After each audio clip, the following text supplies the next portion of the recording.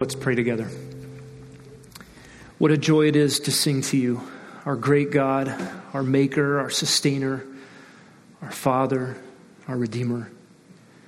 Lord, as we gather together today, as we open your word together, we ask that your Holy Spirit would operate on our hearts in a way that only he can, that you would do what would be pleasing to you in conforming us to the image of your Son.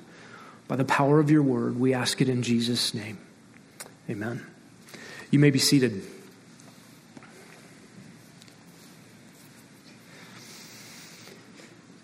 For a few brief moments, COVID-19 brought the world together.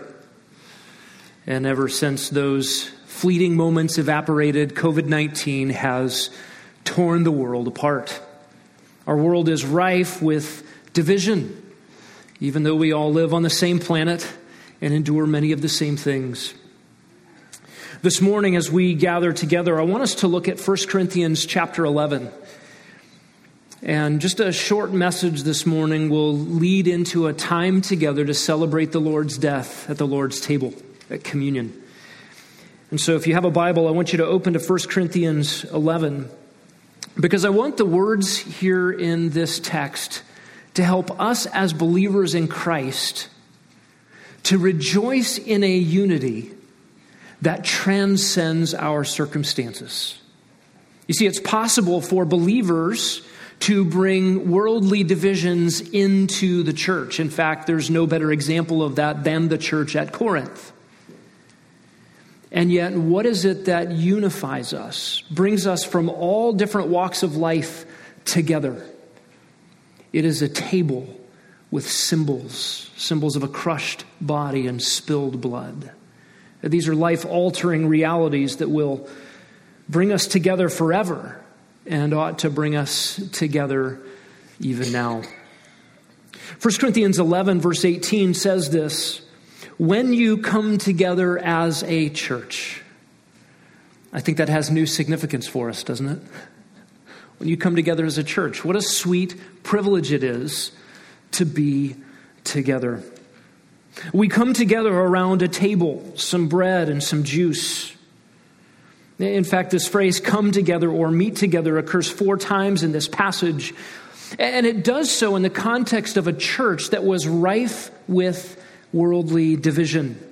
There were differences among Christians at the church at Corinth. They experienced quarrels over their favorite teachers, selfishness over the use of spiritual gifts, lawsuits over temporal matters, and scandals over flaunted freedoms. Leading up to the Lord's table, Paul addresses all of these divisions at the church in Corinth. And we come to verses 17 and 18 of chapter 11. And Paul says this: in giving this instruction, I do not praise you, because you come together not for the better, but for the worse. For in the first place, when you come together as a church, I hear that divisions exist among you. And in part, I believe it. What a tragedy that believers who, despite all of their natural or worldly or background or cultural differences, have things in common of infinite proportion. Things that make them a family, things that make them like-minded, things that weld them together into eternity. Things that can never be severed, things that can never be broken. And these unbreakable bonds that produce unity are blood-bought by the Son of God. And they are irrevocable, despite how we might treat them from time to time. And so Paul's words here are an indictment to the church at Corinth to live according to what is actually true of them, and to forego the temptation to let personal interests divide them as believers. Look down at verse 20 of chapter 11. Therefore, when you meet together, it is not to eat the Lord's Supper, for in your eating, each one takes his own supper first. One is hungry, another is drunk. And do you see what's happening here? The church at Corinth would meet together and they would celebrate the very table we're going to celebrate today. And Paul says, you might be taking the Lord's table in name, but not in reality. It is apparent that Christians at Corinth were treating the Lord's table not as symbols, but as a place to indulge fleshly appetites, to take the wine and be intoxicated by it, to take the food as filling their stomachs. Paul goes on to tell them, look, have a meal at home. That's not what this is about.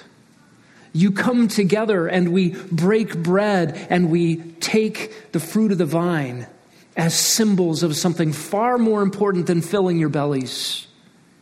And probably at Corinth, the way the Lord's table was taken was a matter of cultural status and personal prestige. Those who had power and influence took first, or those who just got there first took first and left none for the others. And we know this because the remedy that Paul gives to this very problem, all the way down in verse 33 and 34, is this: so then, my brethren, when you come together to eat, here's the command: wait for one another. If anyone is hungry, let him eat at home so that you will not come together for judgment. The remedy is prefer one another. Wait for one another. Give room for the preferences of each other. Make sure that others' needs are met before your own. The problems at Corinth are not dissimilar from the temptations facing churches across America today. Will believers, when they come together around a crucified Savior, will believers prefer others? Will they die to self and live for the benefit of others, to proclaim a visible unity that Jesus Christ purchased with his own blood? Look what our coming together is supposed to be in verse 26. As often as you eat this bread and drink the cup, you proclaim the Lord's death until he comes. What is our gathering supposed to be, especially a gathering around the table, around these symbols we're about to partake in?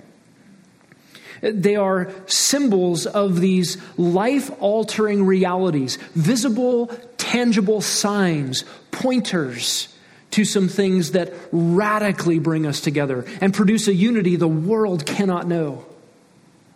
You see, every believer in partaking of the Lord's table reproclaims Jesus' death.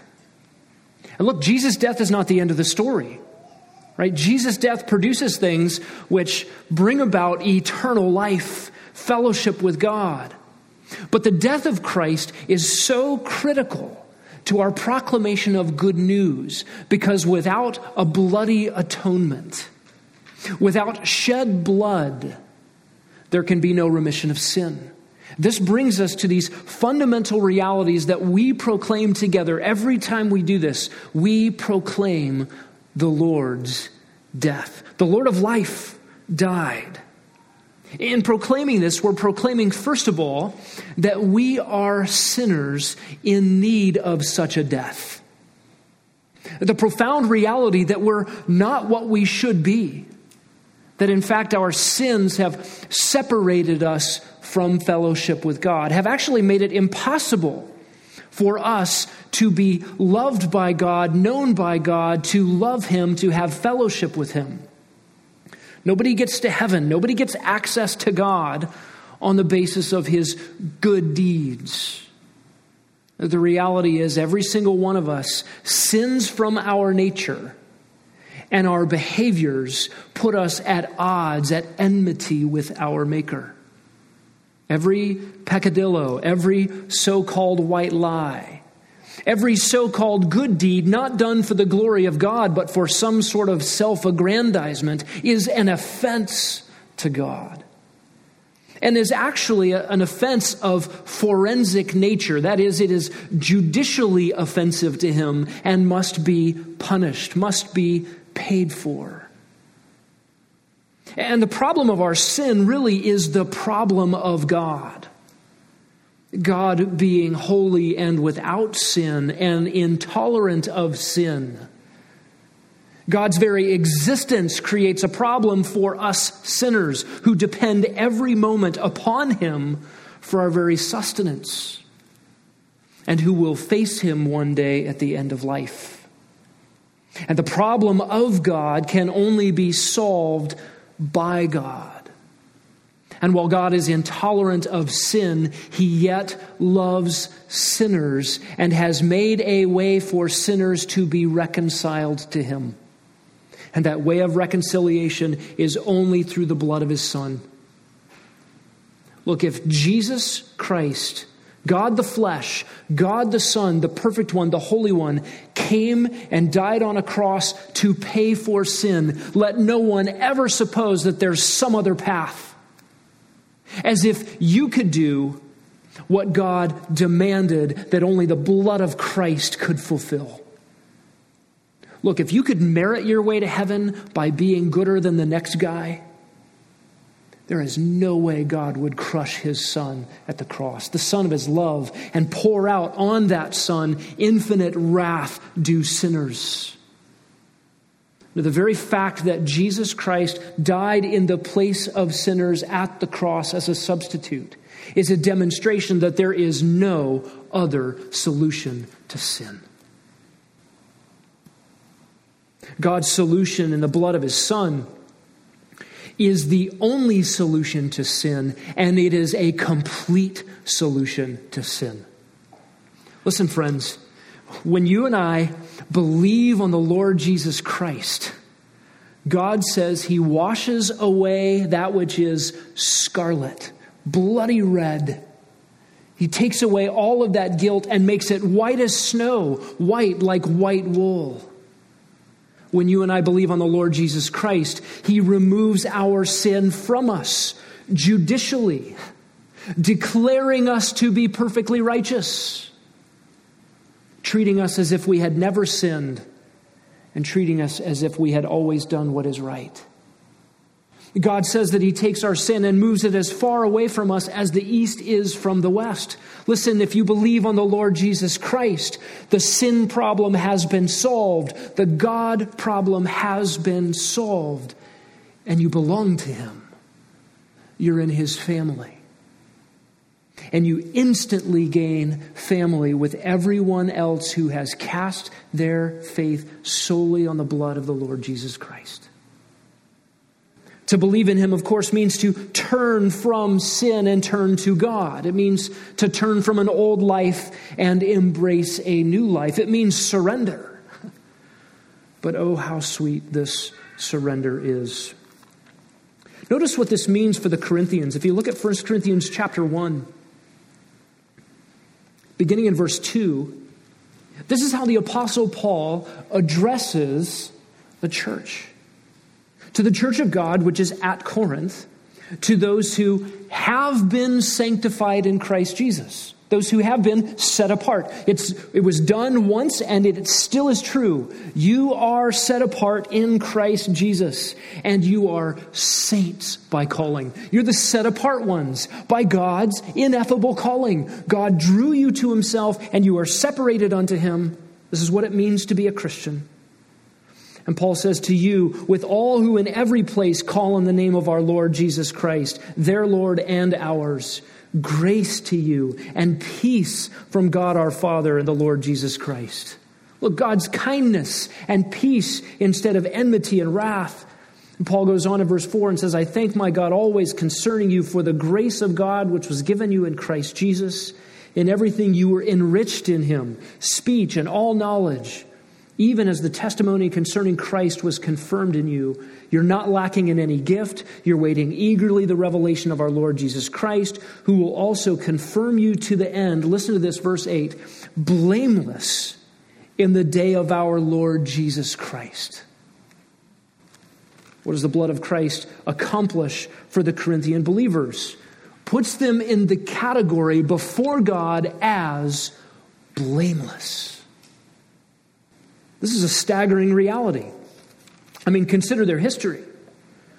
Paul says in 1 Corinthians 6, verse 9, do you not know that the unrighteous will not inherit the kingdom of God? Don't be deceived. Not fornicators, idolaters, adulterers, effeminate, homosexuals, thieves, the covetous, nor drunkards, revilers, nor swindlers. None of them will inherit the kingdom of God. And if you were at Corinth, you were saying, I'm in trouble. And any of us in this room find ourselves on that list. And Paul says, such were some of you. But you were washed. You were sanctified. You were justified in the name of the Lord Jesus Christ and in the Spirit of our God. So when it comes to the Lord's table, the encouragement for us is to rejoice in this blood, in this body given to us, because it brings us together. Let no divisions interfere with God's purpose in this very thing, lest we incur judgment. Look at verse 27 of 1 Corinthians 11. Therefore, whoever eats the bread or drinks the cup of the Lord in an unworthy manner shall be guilty of the body and blood of the Lord. A man must examine himself, and in so doing is to eat and drink. You see, the issue for the Corinthian believers is they weren't really taking the Lord's table. They were going through the procedures, but they were violating it and incurring judgment upon themselves for it. What were they doing wrong? Look at verse 29. The one eating and drinking eats and drinks judgment in himself if he does not judge the body rightly. And in this context, he's not talking about the body of Christ, meaning Jesus' physical body on the cross, nor the symbol of it, but the body of Christ, meaning the church, his gathered body, people. And notice he clarifies this down in verse 31. If we judged ourselves rightly, do you see the parallel from verse 29? To judge the body arightly, meaning the church, and to judge ourselves arightly, verse 31 in parallel, means that we are to look at one another and interact with one another appropriately, not violating the unity that Jesus himself purchased. Many in our world today long for unity. And the force that brings together Christians from all cultures, all languages, all opinions is the blood of our crucified Savior. Look, Christian, you have so much more in common with a Christian from North Africa in the 3rd century that you've never met than the people that you're around every day that don't know Christ, that look like you, speak like you, eat the same food you eat, listen to the same music, have the same sports teams. You have so much more in common with believers in Papua New Guinea than you do with people who look and dress and act like you here in this world that don't know Christ. This unification that the world can't touch was infinitely costly, but it also yields infinite benefit to us. And we celebrate that here together.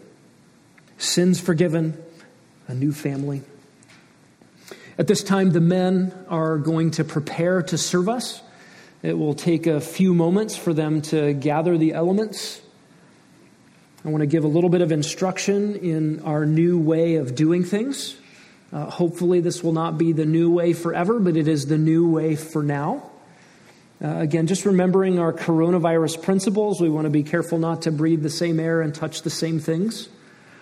So while it is very painful to not pass out Bibles, it's painful to not give handshakes and a lot of the things we're familiar with, we do want to exercise caution. We do want to do our part to inhibit the spread of a virus. And so as the men come, they're going to hand out single-serve communion packets. I don't even know what to call them. They look like this. And with masks on and gloves on, they're going to make their way around the room. We're not going to pass things down the aisle. If it is appropriate for you to receive and take communion this morning, when they come by, if you'll just hold your hands out and they will drop the elements into your hands. And I kind of feel like a flight attendant here.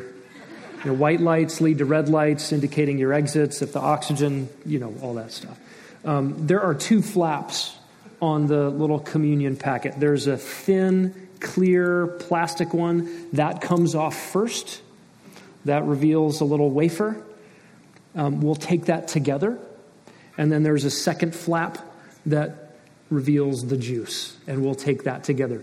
If you open up both flaps at the same time, you might make a mess. That's okay. We're all learning this together, but just so you know how these things work. Let me tell you how important it is that we think rightly about the Lord's table. And every week when we do this together, we give some time for silence. And that time of silence is intended for self-examination. You ought to ask your own heart some really critical questions. You see, the Lord's table is not for everybody. The Lord's table is only for believers. It's only for those who have been called by Jesus Christ through faith in his blood, have repented and surrendered to Jesus. If you're not a believer here this morning, we're glad that you're here. We want you to know and believe the gospel. But taking these signs and symbols are a proclamation of our Lord's death. You must belong to him to take these. There's no shame in not taking one of these if you're not a believer. We would just ask you to talk to somebody about, how do I become a Christian? And you may experience eternal life even today in surrendering to Jesus Christ. And so the other thing that we must do in self-examining is just to take an opportunity to examine your heart, confess any known sin before the Lord, rejoice in his purchasing you by his blood and the forgiveness that brings. Confess your sins, keep short accounts with God, and we'll rejoice together in the death of our Lord. Okay, the men are prepared. They're going to come forward at this time. And again, just hold your hands out if you're ready to receive. And we'll take a few moments, examine your hearts, confess your sins before the Lord, and rejoice in his purchased forgiveness. By the way, just a reminder, these are not gluten-free. If you're accustomed to the gluten-free communion wafers, we haven't figured out that part yet. So bear with us. I'll close us in prayer in just a moment.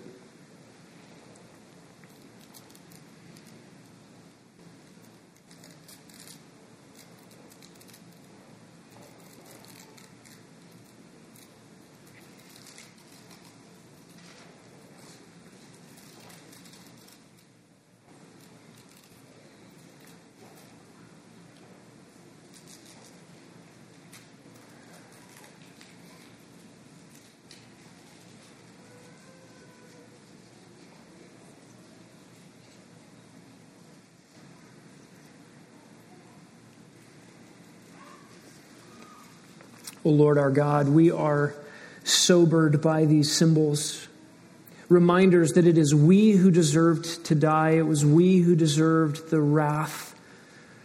It was we who deserve infinite punishment, the hand of a God who is holy and just and righteous and good. And we're humbled by love, humbled by grace, that God would look upon our pitiable state and have mercy. And such costly mercy. We hold in our hands these symbols of your death, O Lord Jesus, in our place. We rejoice in the forgiveness purchased. Amen. All right, let's open. And I'll read 1 Corinthians 11, 23 and 24. Paul writes, "For I received from the Lord that which I also delivered to you, that the Lord Jesus, on the night in which he was betrayed, took bread, and when he had given thanks, he broke it and said, 'This is my body, which is for you. Do this in remembrance of me.'" Let's eat this together.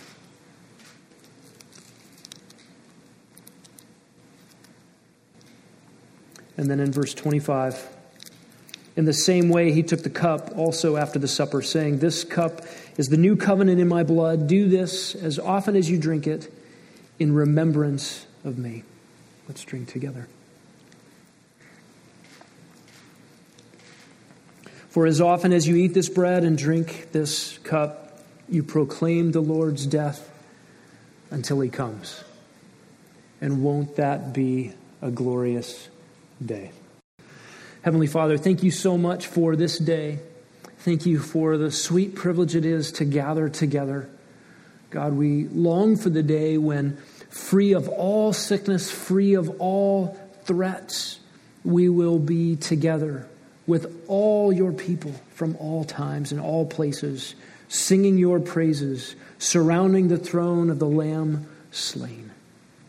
In anticipation of that day, God, help us to go forward proclaiming his death, his resurrection, his ascension, and his return, and all for your glory in Jesus' name. Amen.